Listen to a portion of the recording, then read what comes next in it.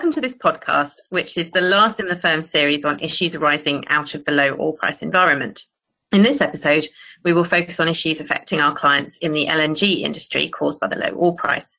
We'll focus on long-term LNG contracts and in particular on take-or-pay obligations and potential price reviews. My name is Rachel Lidgate. I'm a partner in the disputes division of Herbert Smith Freehills, specialising in disputes in the energy sector. And I'm James Robson, a senior associate in the disputes division focusing on energy disputes. And over the last 8 or 9 months, that has meant a lot of my work has been working on disputes under long-term LNG contracts. So we'll cover the following points in this podcast. James will talk about some of the immediate issues arising out of the oil price crash and the pandemic more broadly. We'll then both discuss some of the more medium-term consequences before I finish with some thoughts on what the future might hold. James. Thanks, Rachel.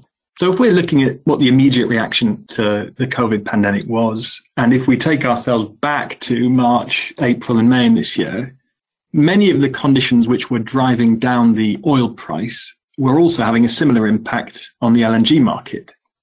There were significant concerns around oversupply, which were compounded by the collapse in demand caused by COVID-19. And the LNG market is, in many ways, particularly susceptible to these unfavourable market conditions. For one thing, it's a lot less liquid than the oil market.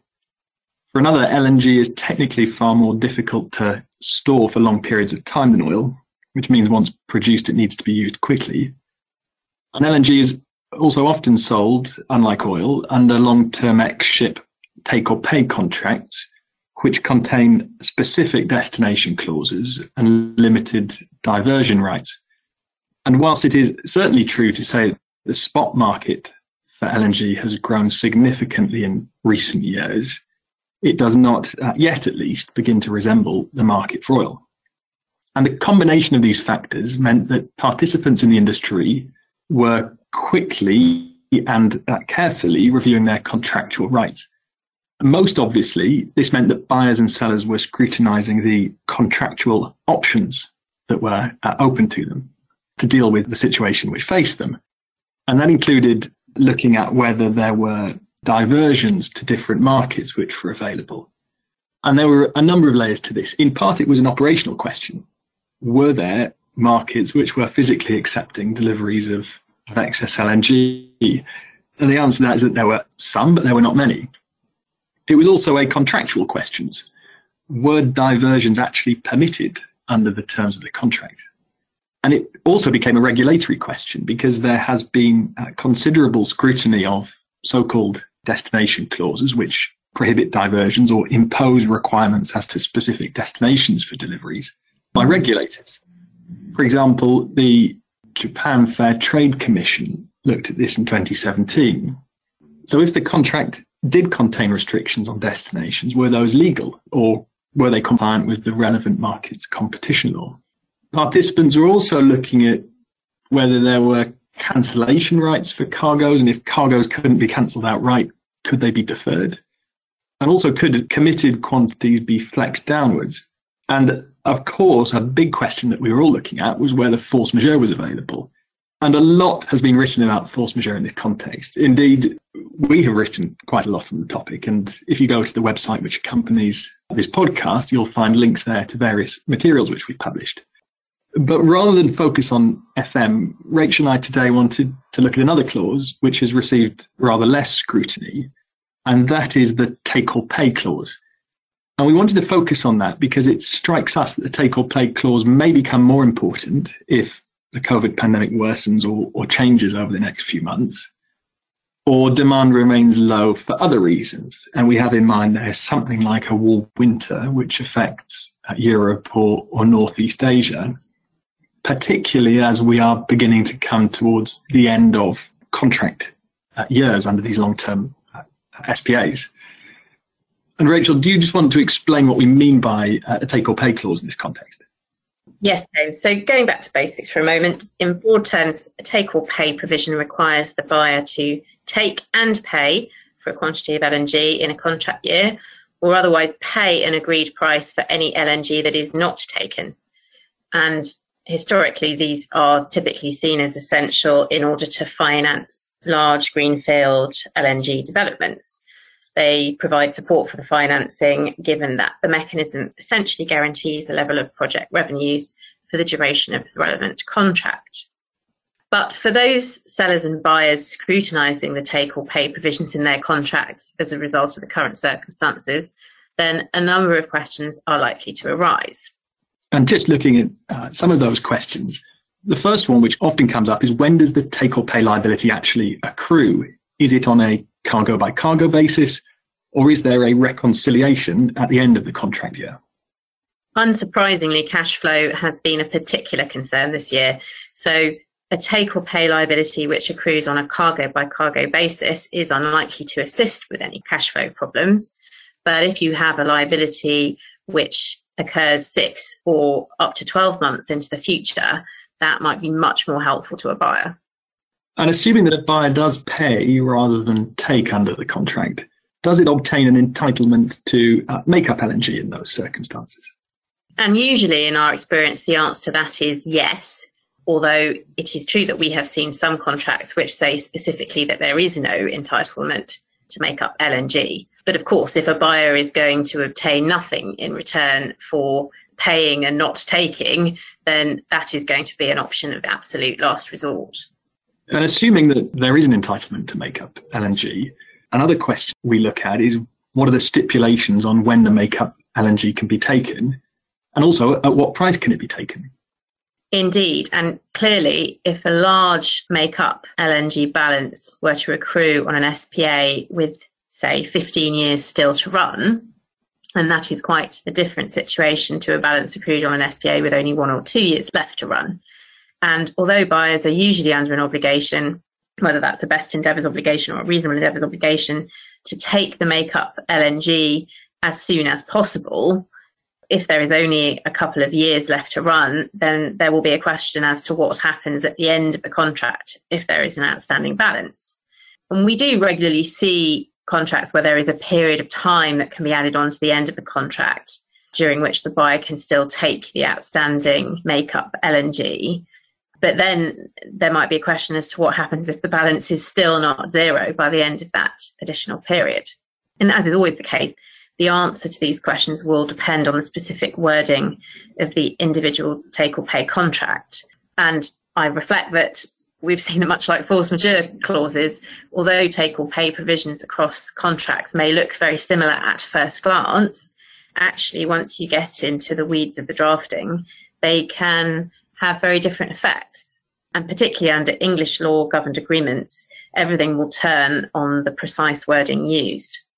So I think that it seems likely that these complexities are, at least in part, why, despite the ubiquity of take or pay clauses in long-term SPAs, in our experience, they are actually rarely invoked, in the sense that buyers do not often decide to pay and not take.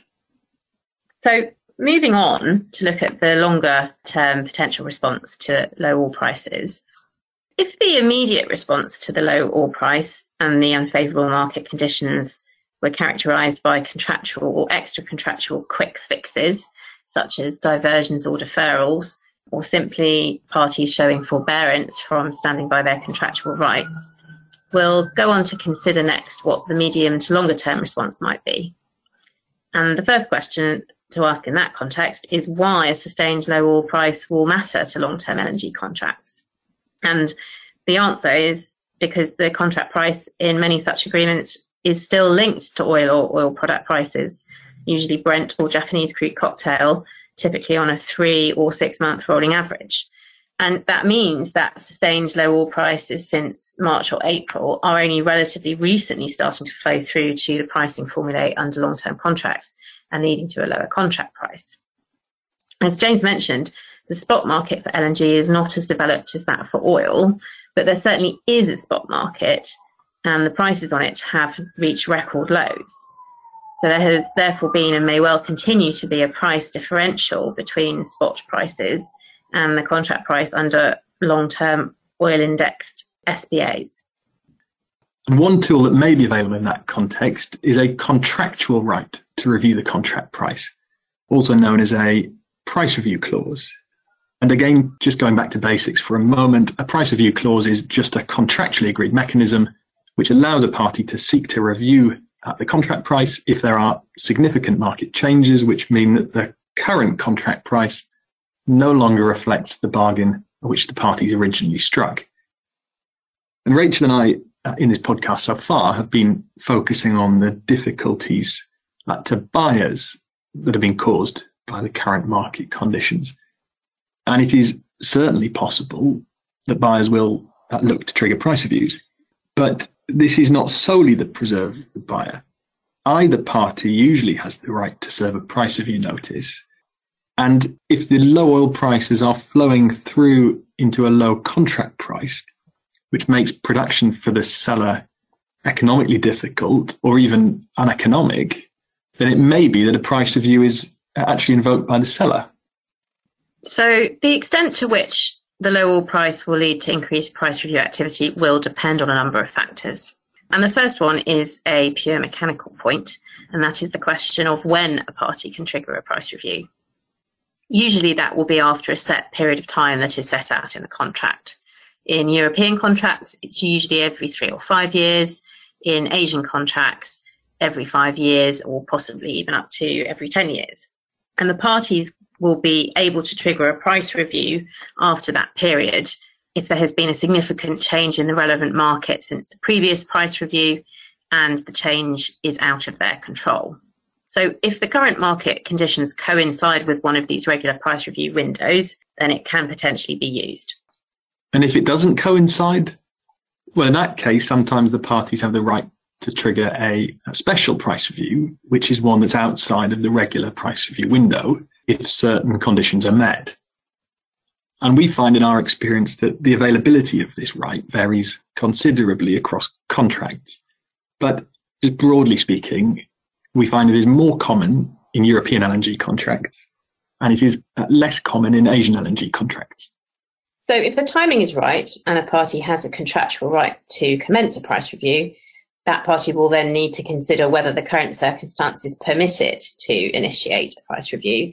And of course, they'll have to consider what the outcome of such a review might be. So once again, the contract will set out the circumstances in which a price review can be triggered, and then will normally say what methodology should be used to arrive at a revised price. That methodology tends to be based on changes in the value of the gas or the regasified LNG sold under the contract in the relevant market.